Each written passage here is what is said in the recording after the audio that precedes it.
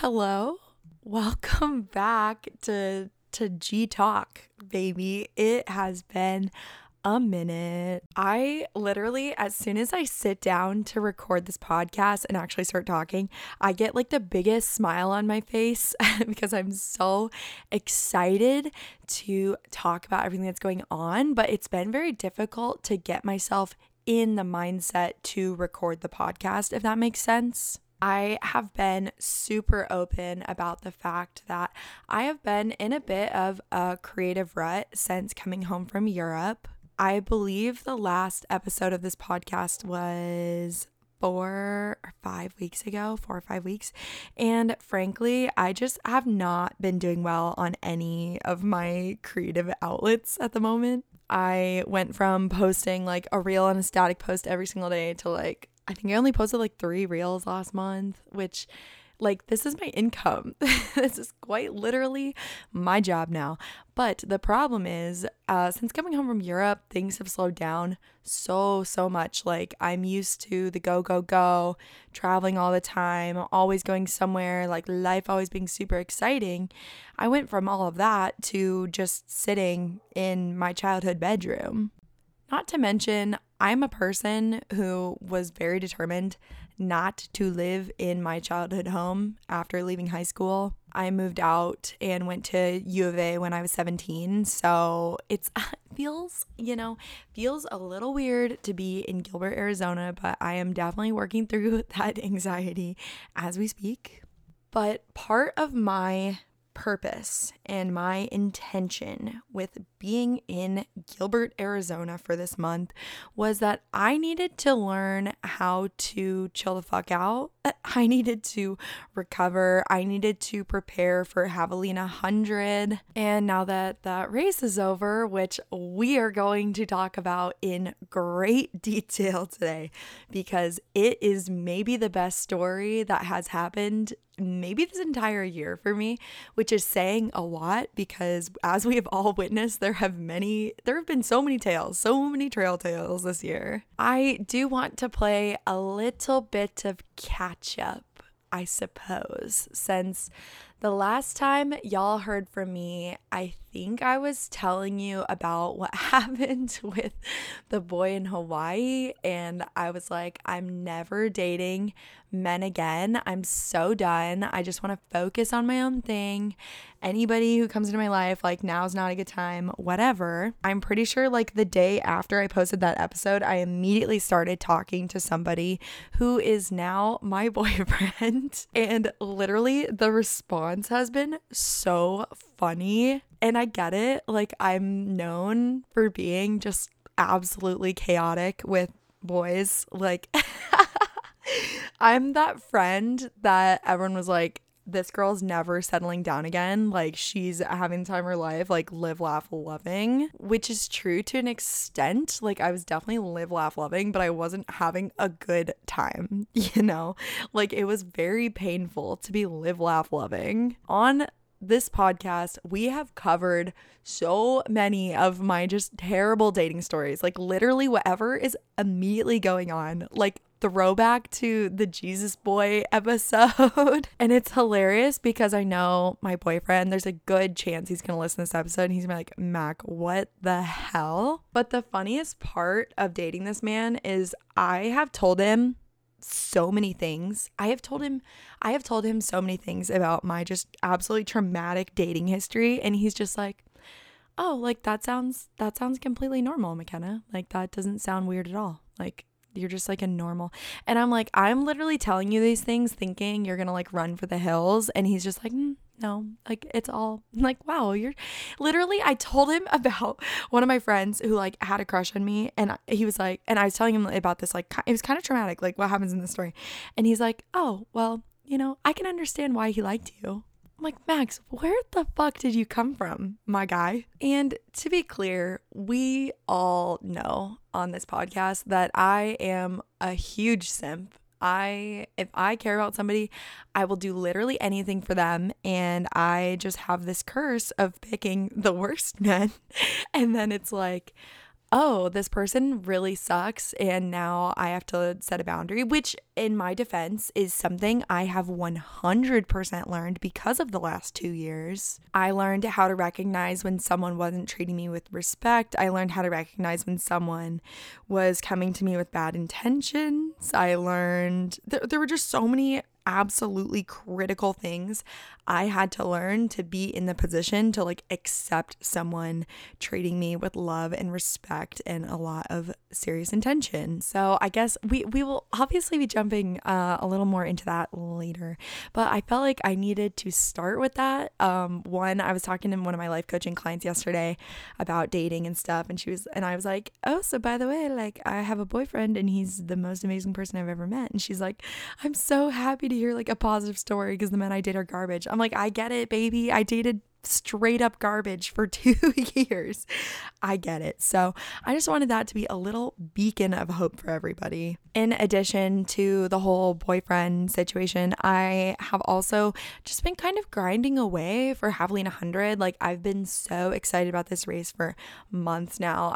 A lot of us know that has been my A goal for the year. Every single thing that I have accomplished this year has been with the intention of coming to Javelina 100 like fully prepared for the challenges of running a 100-miler. And let me tell you, that 100-miler definitely did not disappoint in serving me challenges. And I'm super, super, super excited to dive into that today. So let me just take you back. I had a race 2 weekends ago. So basically I peaked for Javelina. I did Tour de Mont Blanc when I was in Europe. And I don't think I ever talked about Tour de Mont Blanc. I don't think I've posted an episode since Tour de Mont Blanc, which sounds absolutely insane. Essentially, I was running like 20 plus miles a day on Tour de Mont Blanc for 3 days straight. And it was supposed to be 30 miles a day for 4 days straight, but the weather was horrible and I got turned around because of the snow, and there were just a lot of external factors that limited my ability to fully do Tour de Mont Blanc, but I still got some really good training out of it. So that was one of like a peak of training for me, just doing like back to back 20s. Obviously I did the Colorado Trail, and you can go back if you're new to this podcast. Hi guys. That's funny, I always forget to do like an introduction, but hello, my name is Mac. Welcome back to Gremlin Talk. 7.5 minutes into this episode. So you can go check out the Colorado Trail episodes where I'm talking about all of the fucking shit show details of the Colorado Trail. Then after Tour de Mont Blanc, I had like a down week, like a pretty aggressive aerobic reset week, because my coach was like, yo, you might be at risk right now. But everything turned out fine because I took the time to recover and come home safely from Europe. Then the next weekend I had my peak week of training, which was a 30-miler and a 20-mile run in one weekend. That's like a very typical 100-miler peak week, like doing a 50K and then a 20-miler the next day. I think the idea is that if you can run for like 6 hours, you can definitely run for, in my case, 29 hours. And so doing that stuff back to back, you just learn how to run on tired legs. And I will say that is the number one thing that I have learned throughout this training cycle, is just how to feel tremendously shitty and just keep going. My feet, I talked about this in the Colorado Trail, my feet were definitely my limiting factor on the CT. I had the worst foot pain. We get like hiker hobble, which basically you come off trail and you're just like hobbling around for weeks after. Val had really bad hiker hobble. You would sit down for like 1 minute on the trail and then you try and get up and you're like, whoa, my feet don't work. So I didn't have too terrible of a hiker hobble after coming off the trail, but I definitely had very achy feet, and that was something I definitely had to overcome in the early days of returning to training, especially in Hawaii. I had a 10-mile run, and the last like 2 miles of this 10-mile run, I was in so much pain. I literally had to walk home and I was like, dog, I'm running 100 miles in 10 weeks. Like, this is not good. But clearly everything turned out okay because I adapted to the foot pain, and that mentally prepared me more than anything ever could for my 100-miler. So I want to begin the 100-miler recap. And this is unscripted. Baby, you know me. This is unscripted. I am just flowing with the thoughts that come out. This is basically my, when you're journaling and you do that thing where you just like, what is it called? You just like write down any thought. Oh, stream of consciousness. We are doing stream of consciousness right now. So I guess this kind of ties in with the boyfriend situation. So we like started officially dating, like defined the relationship essentially at my race. So another important detail about this is that he actually lives in North Carolina. He does not live, I'm literally homeless. Like I live out of a vehicle, but right now I'm in my parents' house in Arizona. He does not live in Arizona. He's from Arizona, but he doesn't live here. And we started talking, and then it kind of turned into like us texting a ton, and then it turned into us having 3-hour FaceTime and phone call dates, and like very much starting a relationship from like a long distance perspective, which is very weird. Like I have never started a relationship long distance, and honestly I think it was good for me because it allowed me to just kind of keep doing what I'm doing and just give it like some space, like not jump into anything too quickly. And also I'm so big on consistency. Like if somebody can go a day without talking to you, they really do not care about you. Like I will tell you right now, if you are sitting around waiting for a text from a man, baby, we need to do some reevaluating, okay? So the most impressive and safe and consistent thing about him is that he would always text me like, good morning, which I forgot that was a thing that people do in relationships. Remember, I have not been in a relationship. I haven't been dating, like asked to be in a relationship since like 2017. Okay, this is literally all new information for me. The last 2 years, I have been dating men who just so clearly do not care about me and are just extremely emotionally unavailable. And as I've mentioned before on this podcast, I know it's because I myself was dealing with a little emotional unavailability without really realizing it. And it took me being in like a 8-month situationship where I got treated like garbage for me to realize like, yo, I'm never doing that again. I'm never dating someone who doesn't have serious intentions again. And if you can date people without serious intentions, like good for you. I am truly not. I am so soft. I will die on this hill. I am literally such a lover. I am so soft. Like I will do anything for the people I date. And like it's easy to be taken advantage of when you're so soft, and that's why I had to learn how to like put these little walls up, put in some natural defenses. But yeah, basically I decided I wasn't gonna date anybody without serious intentions. And then we talked about the celibacy thing on previous episodes. Like I wasn't gonna sleep with anybody who didn't have serious intentions or didn't care about me. Got told by a man that it was too much, that I think someone should care about me to sleep with me, and he only wanted someone who wanted to have fun. And then going to Hawaii and dealing with the Hawaii boy situation. Like it's just been a journey. Okay. So Mr. fucking consistency comes in, and there's just like a lot of things about him that match up with like what I want in a partnership, and like vice versa. Like he has a very like specific way that he has to live, and my lifestyle just kind of falls into that weirdly. So it's just like it just like works out. There's so many little things that just like kind of match up. And so the more that I was talking to this person, I was like, oh, like I'm feeling like very safe and secure in a way that I haven't felt in a really long time. I think that's been the weirdest adjustment for me, is I'm so used to like the disappearing act. Like I'm so used to someone reaching out to me slightly entertaining it, and then them just like straight up disappearing.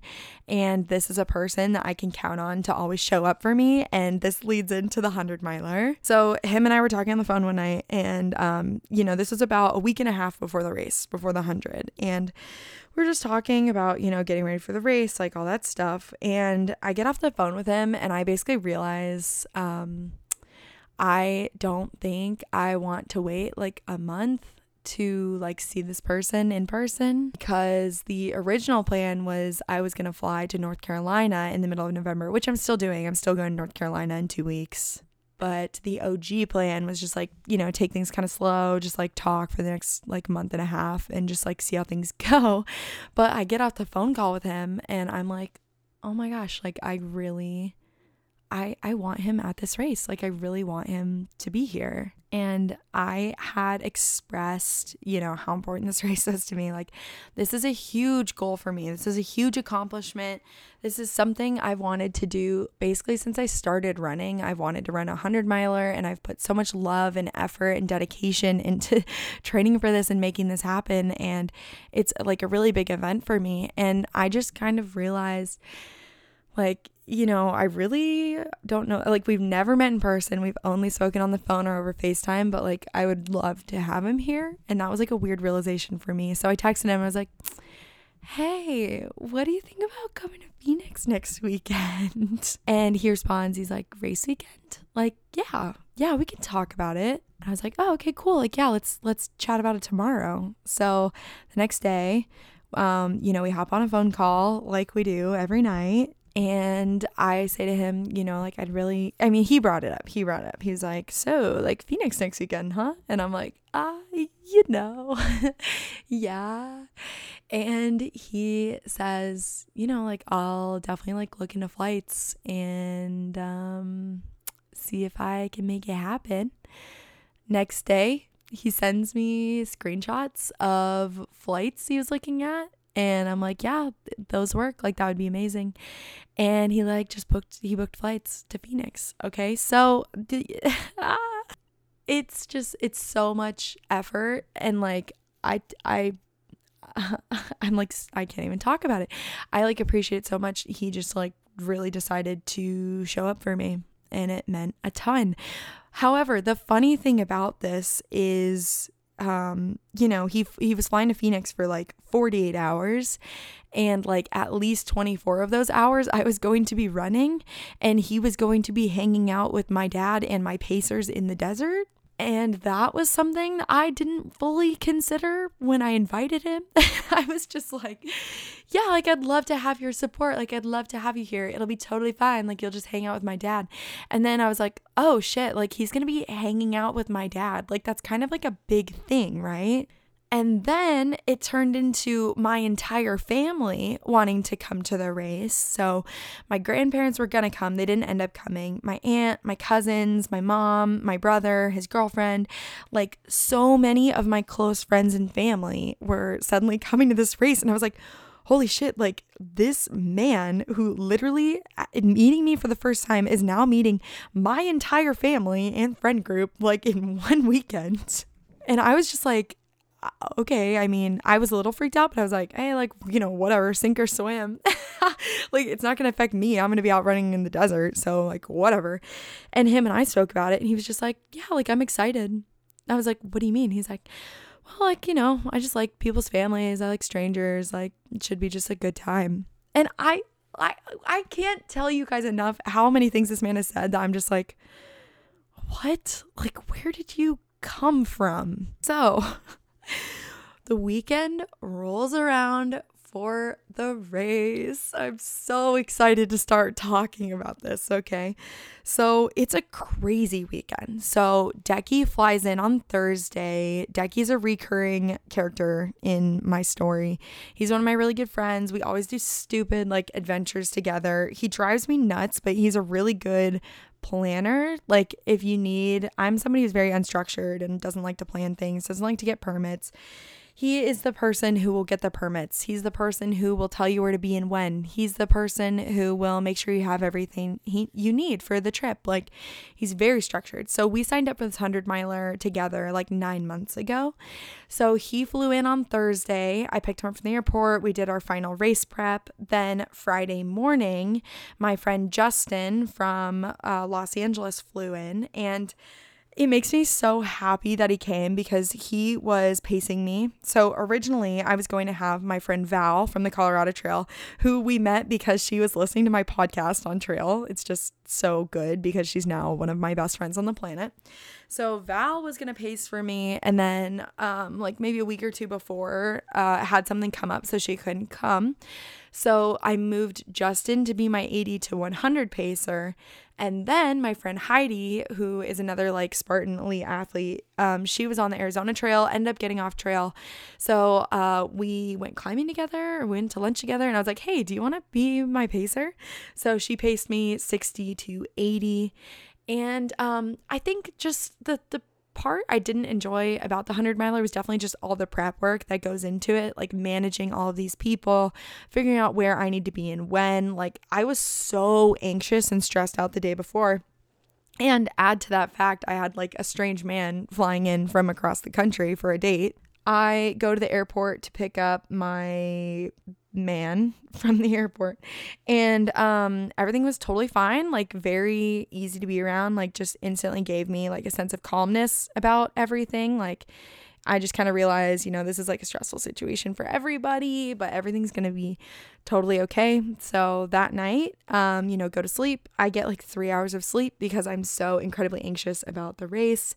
Next morning, we get up at like 4:30 and I was already awake. Like by 4:30, I was already like ready to go because I was so stressed out about making it to the race on time, making sure I was where I need to be, get all my stuff together. Like, I don't like the prep work of running a race, it turns out. There is so much more planning that goes into running a 100-miler than like a short, like Spartan race, like a 2-hour race. And I remember feeling the morning of the race just, I don't know if anxious is even the right word. Like, I felt almost calm.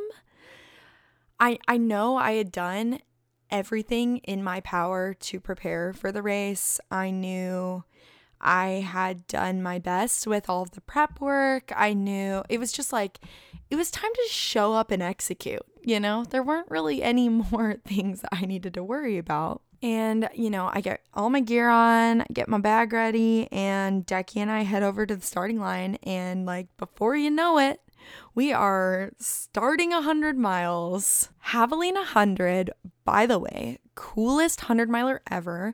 It's such a party, and the atmosphere of the race it's literally a rave. Like, it's literally a rave.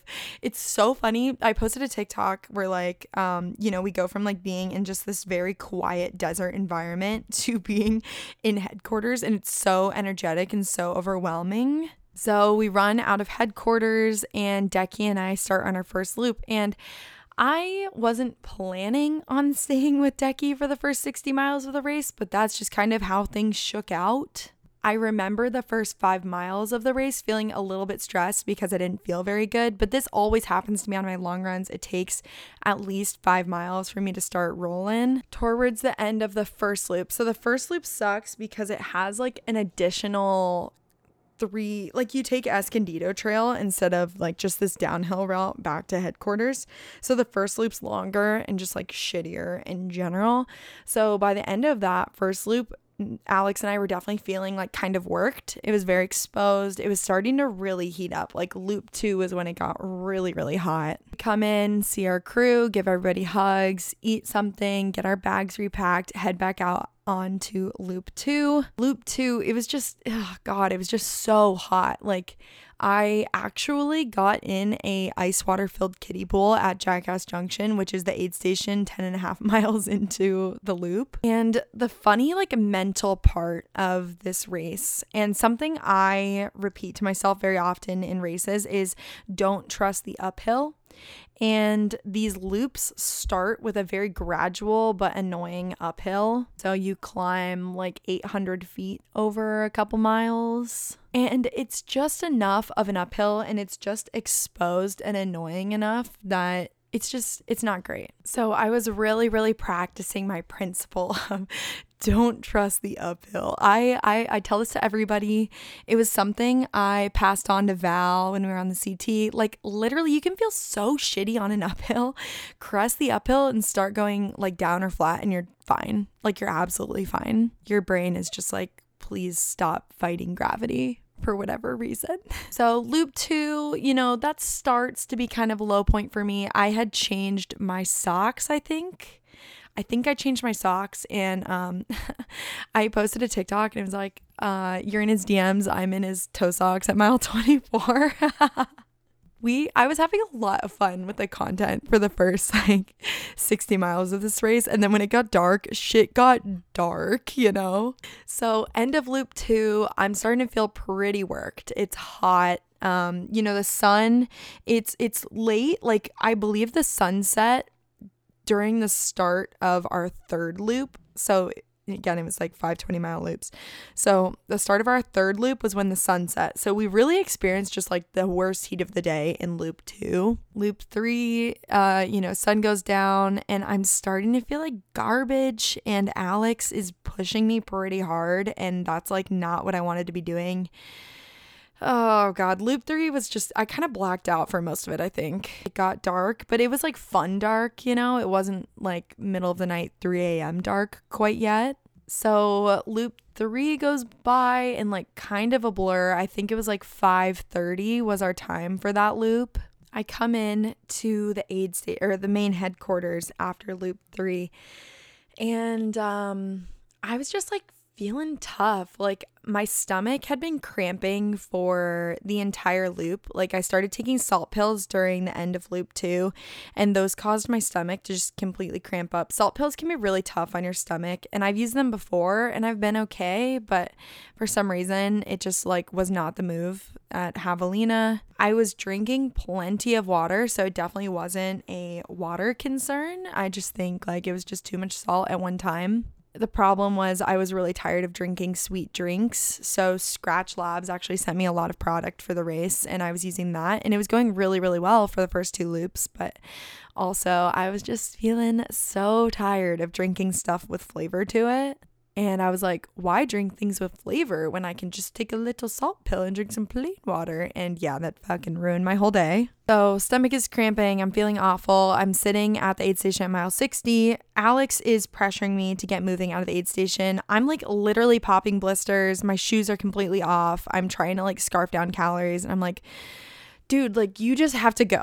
Like I can't, you have a pacer now. I can't pace you anymore. Like I'm literally dying. I need a minute to just like collect my shit and get back out there. Like we still have 40 miles left of this bitch, like I still have at least 10 hours left, right? So he leaves the aid station, and I hate to say it, but I'm so relieved because that means that I can run my own race and just like suffer at my own pace.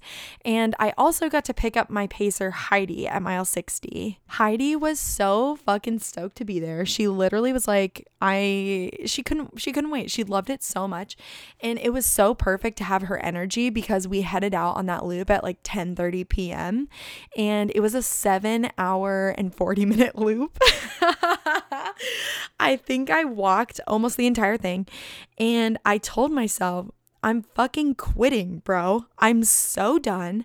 Literally by the first aid station, it's called Coyote Camp. So the first aid station is about 4 miles into the loop. So we climb up to Coyote Camp. I'm trying to eat something, but I feel so nauseous. I literally cannot eat anything. And basically I try to slam like 2 or 3 gels, and I'm just like, this sucks so tremendously. Heidi is being super positive. She's trying to get me going. She's like asking me questions, like holding a conversation. I felt so bad because I was in such a dark place that I literally didn't want to talk, but she was like really doing her best to hold the conversation together. And it gets to the point, I think like David called me like midway through that loop, and he was like, he was having his Halloween party, which he was pissed at me for not going to. He calls me from the party, and I'm like, I'm fucking done. I'm dropping out at mile 80. Fuck this shit. Like, this is stupid. I hate this. And he tells me, and honestly, what he said greatly impacted me. He was like, yeah, well, I mean, it's like you told me in the adventure race. Throwback to the 24-hour adventure race where I was super fucking pissed at him. I think there's a recap of that race in our podcast archives back here, so you're more than welcome to go listen to it. It was pretty funny. He was like you told me in our race, like either suck it up and keep going or turn around, go back down the mountain and quit. And I was like, was that supposed to be encouraging? Like him saying that, I was just like, God, this sucks so badly. But low-key, he's right. Like it planted this little seed of like, wow, like fuck David. David's really gonna like, David's gonna roast me after this if I drop out. Then I was texting my friend Tess, not Tess, my landlord Tess, but Tess I went backpacking the Grand Canyon with because her mom runs 100. So her mom ran Leadville 100 this past year and like does all kinds of just like stupid long distance. Like she's a phenomenal athlete. Like it's so impressive. I texted Tess and I was like, yo, is it normal to feel like garbage before mile 50? And also, what does your mom tell herself when things get really tough? And we were kind of texting a little bit. And then I was like, actually, you know what? Fuck this shit. I'm quitting. Like, I hate this. And she's like, yeah, like, that's totally okay. Like, that happens, you know, like DNFs are normal. Like, that's what happens in hundreds. Like, literally half of the people who start a 100-mile race do not finish a 100-mile race. Like, that statistic is alarming. Like a 50% dropout rate. Okay. So Tess was like, yeah, dude, like, that's totally okay. Like, it's okay to drop out. So literally I go through this entire loop telling myself I'm dropping at mile 77. Heidi and I get to Jackass Junction, which is the aid station 10.5 miles in, meaning I have like 8.5 miles because they were 19-mile loops after the first loop. And I'm at Jackass. I literally can't eat anything. I'm so fucking nauseous. I take like one gel. I sit at the aid station for a while, which I did not do on any of my other loops. I sat at Jackass. Like, my feet were shredded. I somehow accumulated just the worst blisters within like maybe 20 miles. I was suddenly like incredibly blistered. My feet held up for the first like 45 miles of the race and then went super downhill after that. And I had texted my pre-boyfriend that I really needed a hug. So I was texting him during the day and I was just like giving him updates like through the loops and stuff, because Decky also just started talking to this girl. So literally we were such fucking simps, you guys. At one point, like, we were both just texting. We were both literally texting our like soon to be significant others. His girl, not girlfriend, but like the girl he's talking to, called him, and then I called Max at Jackass Junction just to like get a check-in. Like, literally I was just like, okay, thank God I have this like emotional support human. So I had texted Max like pretty early into that fourth loop, like, things are really bad and I'm hating everything. And he was like, no, like, it's okay. Like, you're super tough. Like, I'm so proud of you. And I was like, I'm not tough and I need a hug. And he was like, okay, like, have you guys already passed the first road crossing? And I was like, yeah. And he's like, okay, like, I'm going to be at the second road crossing. So he literally drove to the second road crossing on the loop because I said I needed a hug. Okay. So the only thing I was thinking on this fourth loop was like, I just want to see Max. Like, I'm in such a low, like, emotional and physical state. Like, I want to quit. All I want is to be given a hug and like be given some like just nice normal love and just dropped off at headquarters, and we can just pretend this 100-mile thing was never a plan. That was literally where my brain was at before mile 77. Heidi and I leave Jackass Junction and it's a 5.2 mile walk to the second road crossing where I was meeting Max, and I was just like so excited to see him. But I was like, this is the longest. I had to warn Heidi. I was like, dude, listen, it's gonna feel so long because you can see the aid station for miles before it's actually there. It's the sickest thing. Okay, they have like a super bright light at the aid station so you can see for miles, but you feel like you're never getting closer ever. Heidi and I are walking. She's trying to make me feel better. There's a lot of people around us who are also trying to make me feel better. And keep in mind at this point, like, the possibility of us not making the 6:30 a.m. cutoff at headquarters is like kind of becoming real. Like, 30 hours as a cutoff for a 100-miler low-key is kind of aggressive. So we're talking to other people around us. One girl's like, oh my God, hey, I follow you on TikTok. I'm like, I'm so sorry that you are seeing me in this state, like, from the bottom of my heart. Like, I am not being my best self right now, and I'm so sorry you have to witness it at mile 76, you know? We finally get to the fucking aid station. Literally, this was the longest like hour and a half of my entire life to get from Jackass Junction to Rattlesnake Ranch. This is where we met Max.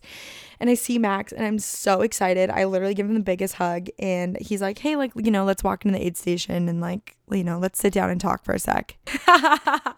And this is where things get so awesome, okay? Keep in mind, I'm literally at my emotional, physical, mental lowest. Like, I still have like a pretty good attitude. Like, Max's entire time has been like, dude, like, you were at your lowest, but you were still like smiling and laughing. And I'm like, yeah, it's the curse of being a bubbly person. Like, don't get it twisted, dog. I was unwell, okay? So he gets me to the aid station. I haven't eaten this entire loop because I told myself I was dropping out. I'm like not taking care of myself, not taking care of my feet. Like, I'm just fucking done. We sit down at this campfire. Oh, also, it had dropped like 30 degrees. So I was shivering. Like I had zero temperature regulation and I was absolutely shivering by the time we get into this aid station. So he says, like, let's sit down at the campfire and just like talk things through. He sits down next to me and we're just talking. And my pacer, Heidi, was also with me. And one of the aid station volunteers goes up to her and is like, hey, like, what's going on with your friend? Like, what's the dealio? Heidi tells him, it's her first 100. She wants to drop out. She's feeling pretty shitty. And he's like, it's her first 100? She's like, yeah. It's like, she can't drop out. I'm like, oh, God. And then he's like, is that her boyfriend? And Heidi's like, no, like, they're still, like, figuring things out. And this fucking aid station volunteer, keep in mind, you guys, it's literally 5 a.m. We have been up all night. Okay, this is the mile 77 aid station. This volunteer, he's like, okay, well, I'm going to help them figure it out. I don't hear any of this conversation. Okay, Max and I are completely enveloped in our own conversation at the campfire. Aid station volunteer comes over and takes a seat. He's like, hey, I heard it's your first 100. I'm like, yeah. He's like, you have to keep going. I'm like, why? He's like, trust me, I just paced someone for the end of their first 100 and like, you just have to do it. I'm like, listen, bro, it's been a really stressful day. I'm fucking tired of racing. I shouldn't have even been here in the first place. He's like, what's the worst that could happen if you just keep going?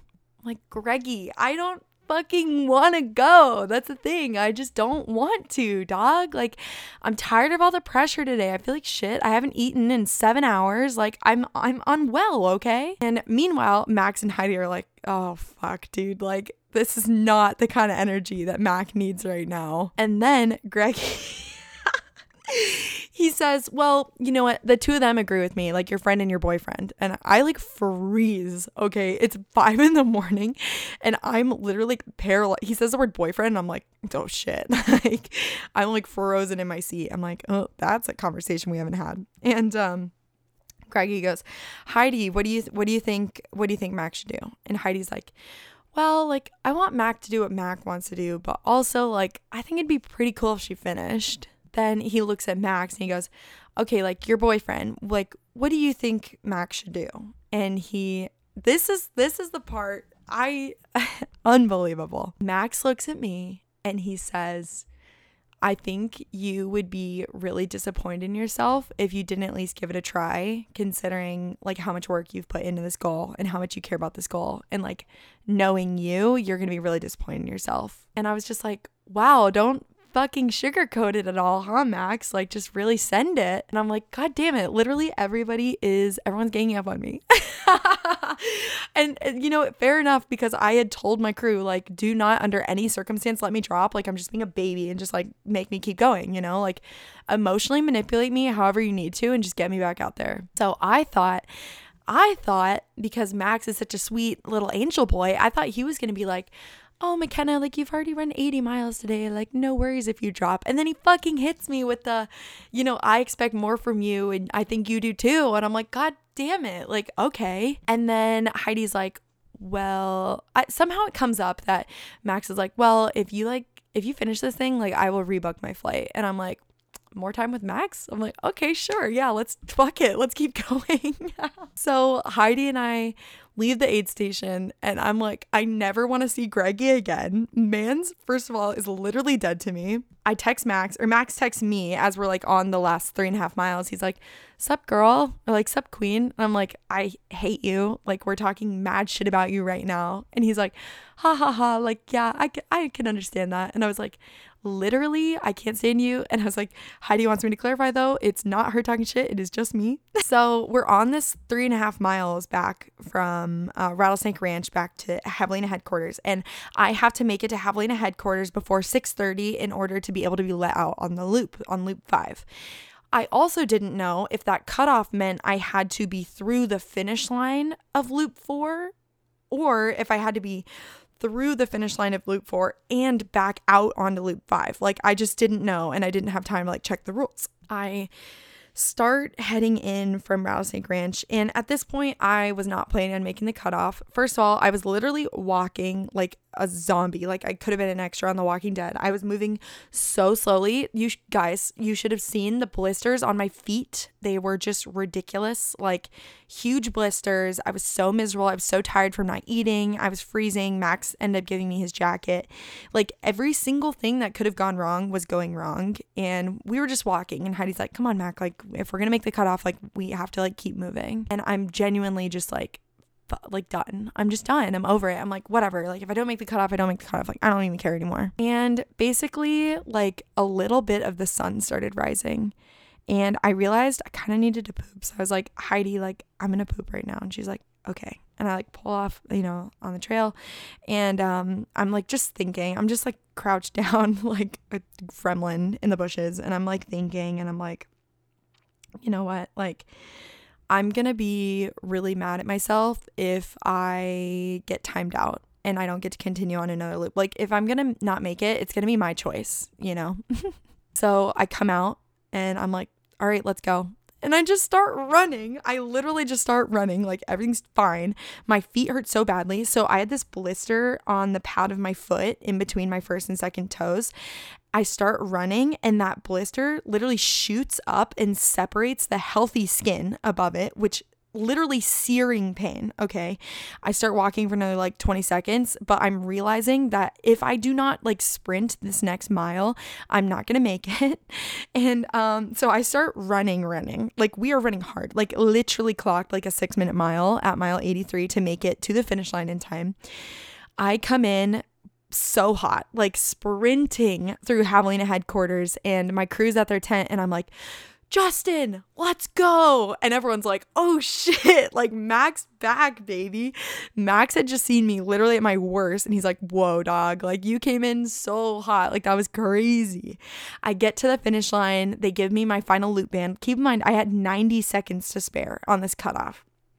So I turn around, I'm like, am I all good to get back out there? And like, yeah, you're good. So I go back to my crew tent. They fill my bag. I sit down for a second. I pop some blisters, like just try and, drink some Mountain Dew, take a couple bites of a burrito. And I'm just like, yeah, I'm in. You know what? 20 more miles, one more loop, like sounds fun. Like, let's just do this shit. I get my stuff together. The sun is up, so at least I'm feeling some more like sunshine on my face. I'm not in the middle of the night anymore. And Jess and I leave the aid station. And we leave the aid station. And there's a volunteer at the beginning of the loop. Like there's like a thing you have to go through to get back on the loop. And we walk up and he's like, you can't get back out there. I'm like, what are you talking about? He's like, you're 11 minutes past cutoff.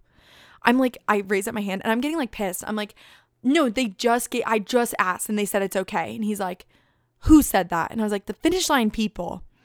And then he's like, you're literally right up against the cutoff. And I was like, dude, did you see me not, like, you just watched me sprint a 6-minute mile in here. And he's like, it doesn't matter. You just ran a 6-minute mile. Like, you still have 20 more to go. And I was like, bro, I promise you, I will make it. Like, we are here. We are making it. And he goes, all right, fine, but you have to stay in front of the course sweepers. And I see the course sweepers and they're just like two like average looking people. They're just like right there to sweep the course.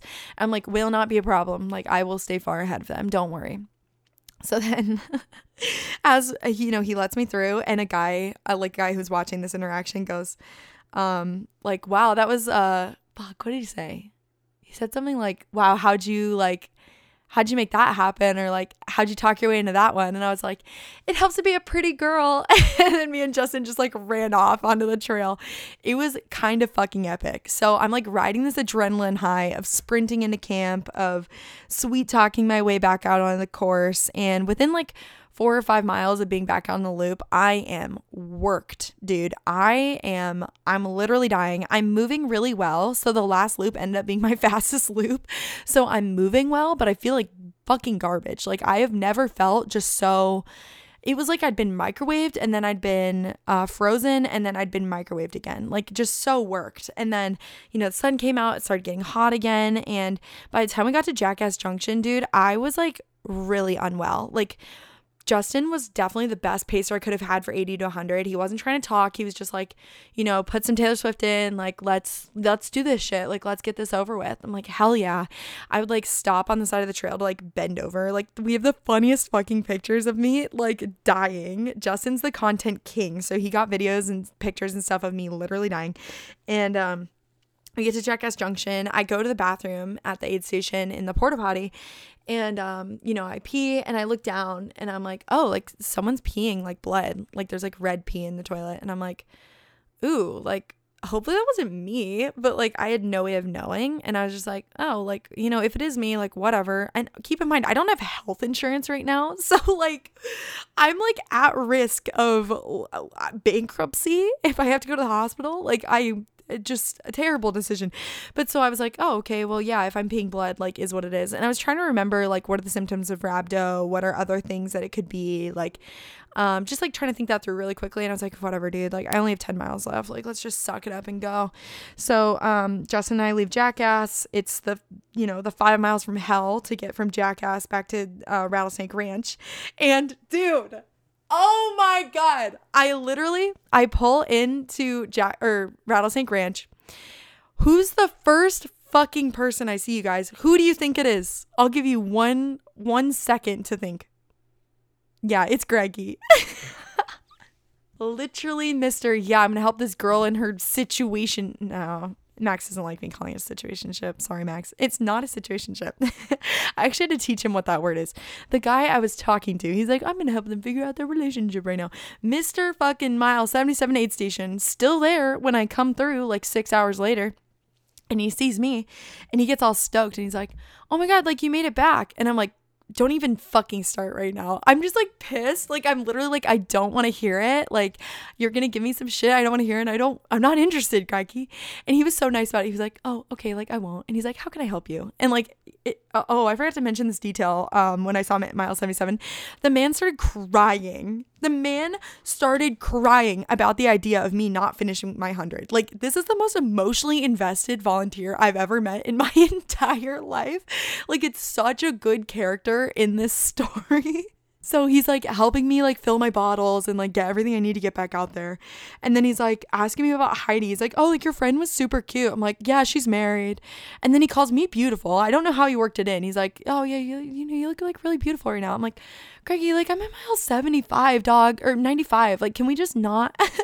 I think he was just being nice, but I was just so worked, and I was just like, oh, hi, yeah, thanks. And then he was like, oh, like, and that guy you were with, like, you know, you could just tell like he really, really cared about you and like wanted the best for you. And I was like, yeah, like, thanks for calling my boyfriend, bro. Like, we literally, it was so funny after. So Greggy called him my boyfriend, and then Heidi called him my boyfriend. And I was like, yo, like, what's up with the B word, everybody? And Max was like, yeah, yo, like, what's going on? And then I literally texted him after, like, he called me babe, and I was like, babe is for boyfriends. And he's like, oh, the B word. And I was like, yeah, we can have that talk later. Like, let me finish running 100 miles first. So there was like groundwork already laid of this conversation we were going to have later. And so I'm seeing Greggy at mile 90. I guess this was mile 97 at this point. And I'm like, if Max hears this is so embarrassing. But I was just like, telling him, I was like, yeah, like, you know, I think he's just like the greatest, like, man that I've like ever met. Like, he's so kind and just like amazing. And literally fucking Greggy starts crying again. I'm like, you don't get to cry, Greggy. You don't get to cry, dog. I am at my emotional and mental frailest right now, bro. Like, it is so uncalled for. So he's crying, and I'm like, yeah, like whatever, Greggy. Like, I'm gonna go. I like get a little piece of pizza and start going again. I take my music out. Justin and I basically we just chat for the last like 3.5 miles, which was really nice. Like, we kind of just got to recap a lot of the day, and we talked about Max a little bit and just like, you know, kind of got through it. And then yeah, I will say most of that last lap I was like in tears. Like, I was about to sob for most of that last lap. Like, I would bend over, like, tears in my eyes, and Justin was just like, it's okay, Mac, like, you know, keep it moving, you're doing great. Like, he was so kind and so encouraging. though after those, the last 3.5 miles though, I felt just like good. Like we passed a bunch of people in the last 3.5 miles and I was rolling, like totally cruising, feeling really good, smiling, like really just feeling like myself again, even though I was totally completely worked. We come into the finish line. I'm seeing my family and I have to like run the loop around the crew tents and then I get to cross the actual finish line. So I like see everybody. We're in the last like quarter mile of this race. Like we're running and then crossing that finish line. I was just like so hyped, dude. Like I was hype. And the hard part about this is that I felt like a failure for most of the day. Like genuinely from loop like 3 onward, I felt like I was failing. I felt like I was failing myself. I felt like I was failing Decky. I felt like I was failing my crew. I was failing Max. Like I felt so much pressure and I just felt like I was failing everybody to the point that when I crossed the finish line, I couldn't even be like fucking hype. Like I was obviously happy to be done, but I felt like I'd failed almost. And it's only been it was like 24 hours after that I was like, I'm so proud of myself for fighting through and like finishing that shit and like just really, being determined and seeing it through. But in that moment, I was just like not pumped. Like I was like, I feel like kind of a loser for almost dropping, which is completely normal in hundreds, by the way. Like again, half of the people drop out and it's obviously there's going to be a point in a 100-miler where you're like want to quit and like everything's going wrong. And I had like a very extreme set of circumstances and I still just like fought through it and got that shit done. So I now, in hindsight, I am so proud of myself. I'm so grateful to my crew and my pacing team. Like literally, I could not imagine this weekend going any better, any differently. I think that first of all, it was so amazing to have Max there. This man literally wrote me a note on every lap and I would open the lap note when I was feeling really shitty. So I always had like a note to look forward to from him. And then just having the like emotional support from him, but also like my entire family was there. My crew was there. Like I felt so supported and loved. It was like all my birthdays put together. Like it was just like the best possible day. And I feel so grateful for this opportunity and like to have done this. And I guess I can wrap up the B word conversation now. So, that night Max like brings it up. He's like, so like, that was pretty funny. Everyone calling you my boyfriend, huh? Or, oh my God, I fucked that up. That was pretty funny. Everybody, calling me your boyfriend. And I was like, yeah, haha. Like, I was like, I have no idea what this man wants. I was like, I am so nervous to be having this conversation right now. And, basically he was just like, listen, like, I'm here. Like, I'm 100% committed to this. I would not have flown across the country if I were anything less than 100% committed to you. And like, that's where I'm at. And he was just like, so like, where are you at? And I was like, it's funny because obviously I haven't been in a committed relationship in 2 years. And part of that, I was so hesitant about commitment and still am, honestly. But like, I love being single. Like I love doing my own thing and I love not having to like consult anybody to do what I want to do. And I'm just like a little fearful avoidant. Oh God.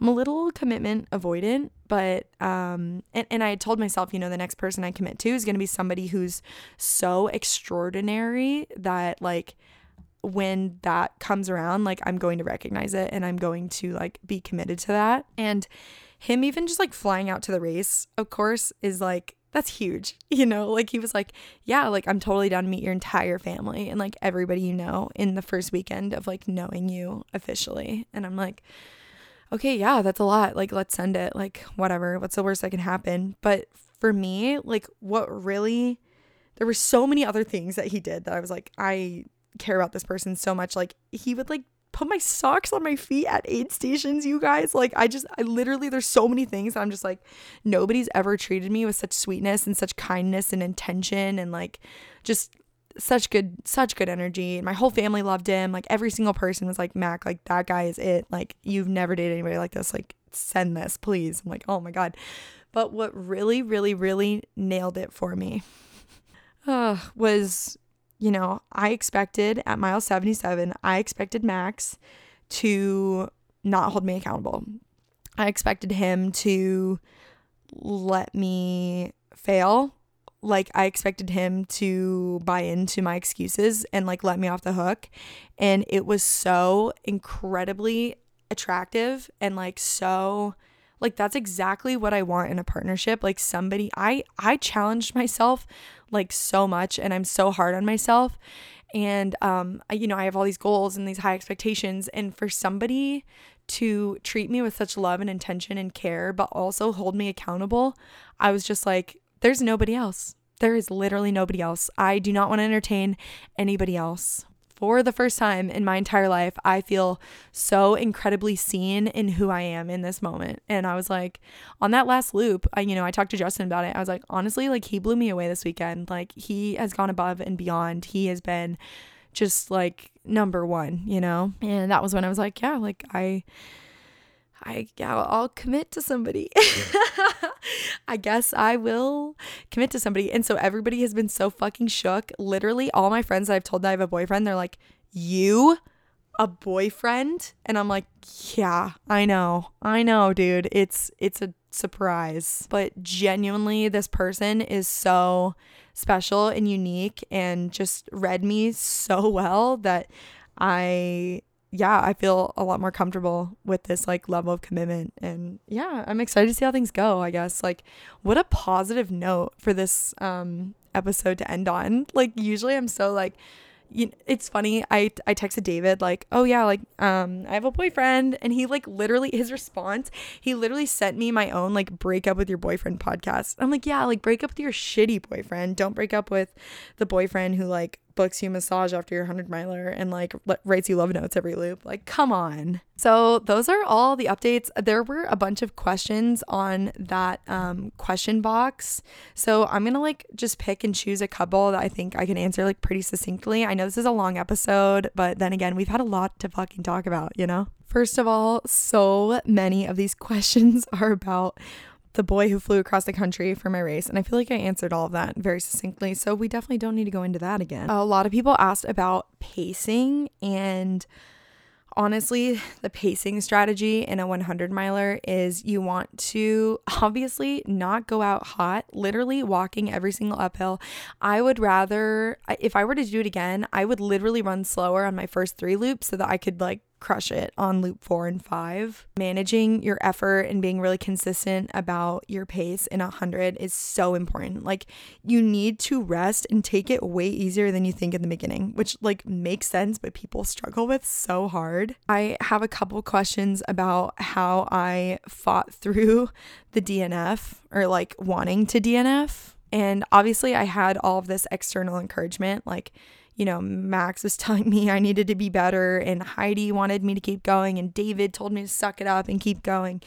But what really like snapped me into that like 6-minute per mile sprint at mile 83 was just the realization that if I didn't send it, then I was going to be really pissed at myself. Like, I was thinking about it, and I was like, if I miss this cutoff by like 5 minutes, I will never forgive myself. Like, I will be so pissed. And I think it was the fact that that decision would have been taken from me that made me so motivated to do it. Especially, I like really realized how bad I wanted it when that volunteer almost didn't let me back out on the loop. So yeah, that was really it. It was just like, as soon as and I'm stubborn. I am stubborn as hell. I have a high pain tolerance. I'm super determined, and I like had to dig myself out of such a deep hole in this 100, and I'm super proud. Like, it's great experience, A lot of people asked about fighting demons. Many demons were fought. Mostly just physical, like feeling so deeply fatigued, so tired. My feet hurt so badly, like my blisters were so bad. But it was funny on that last loop when I decided I was sending and like, we are finishing this shit. It was like I could overcome so much physical pain because I had decided that it was happening.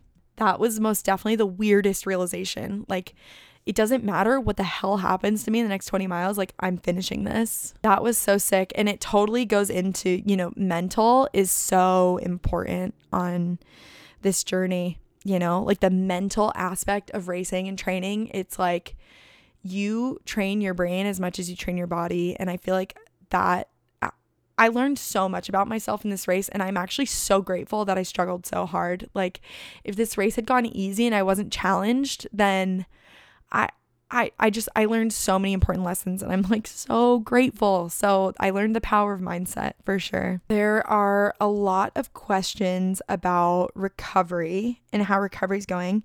So it's funny because it was so slow. I actually feel really okay. Like I was like hobbling a little bit the first 2 days because of blisters. Today is Thursday, so I'm 4 days out from finishing.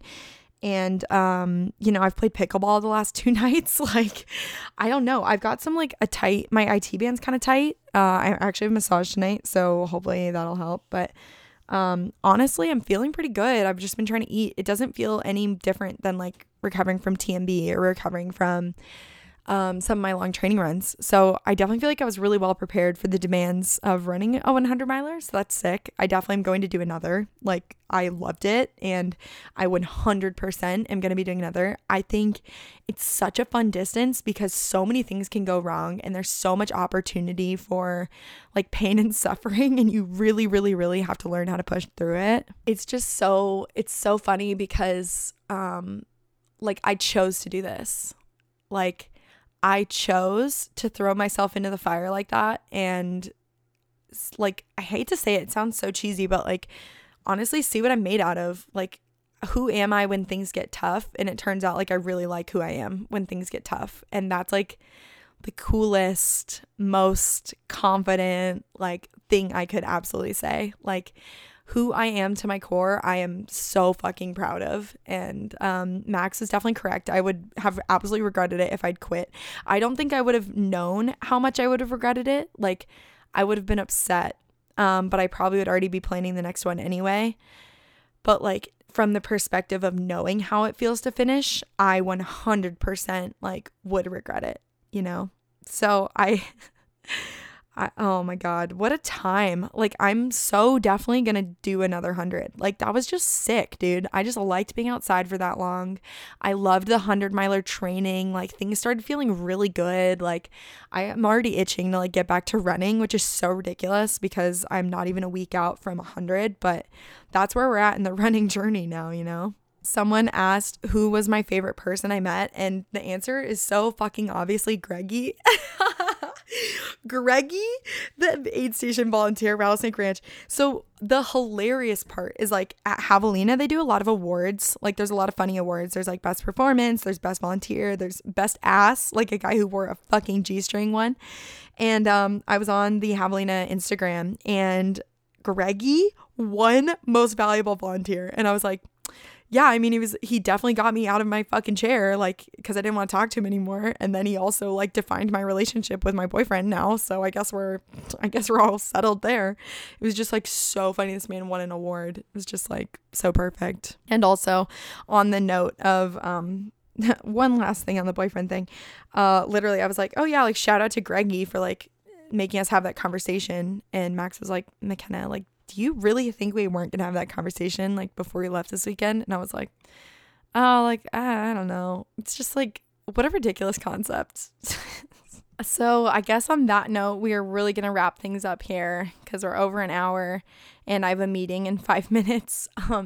I am always so grateful for this platform. I'm so grateful for this life that I live. Again, here I go. I do this every fucking episode. I'm like, I'm just so grateful for everybody, but I really am. Like, everybody, I met a bunch of girls this weekend who like follow me on TikTok or listen to the podcast, and it's so crazy that I get to have this platform and just like share my joy and my love of running with the world and, feel seen and feel connected to this community. So thank you so much for listening to the podcast. I have so many exciting things coming up this year. I'm so stoked to just like, I don't know, just like see what I can do in this sport. Like, it is such an odd concept, and who knows what's next. We've all been joking around like, a 200 miler 200 miler next year, guys. But I think I'm really stoked on this 100-mile distance for a bit. Like, and maybe I'll run 100K. I've never run 100K. That's 62 miles. That sounds like kind of fun. Like, you can push a little bit harder than you can for a 100 mile. So Oh, ultra running. What a ridiculous sport. Anyways, thank you guys so much. If you enjoyed the podcast, we always say, share it with your mom, tell her to say hi, send it to your hottest friend. And I hope that you guys get inspired. Maybe sign up for a 100-miler. Literally anybody can do it. If I can do it, anybody can do it. I'm proud of all of you. And I do intend to record an episode next week. So this weekend I'm going to Mexico. Next week I am going to Los Angeles, and I'm going to be through hiking the Catalina Trail again, Trans Catalina, with David and Chloe. So I'm going to have tails for weeks. And then after Catalina, I'm going to North Carolina because I have a boyfriend on the East Coast now. So I'll be there for Thanksgiving. And then, December, I'm pretty sure I'm moving to Asheville, guys. So welcome to the life of Mac. It is spectacular, and I'm having the best time ever. So thank you. I love you all. Have an amazing day. You rock.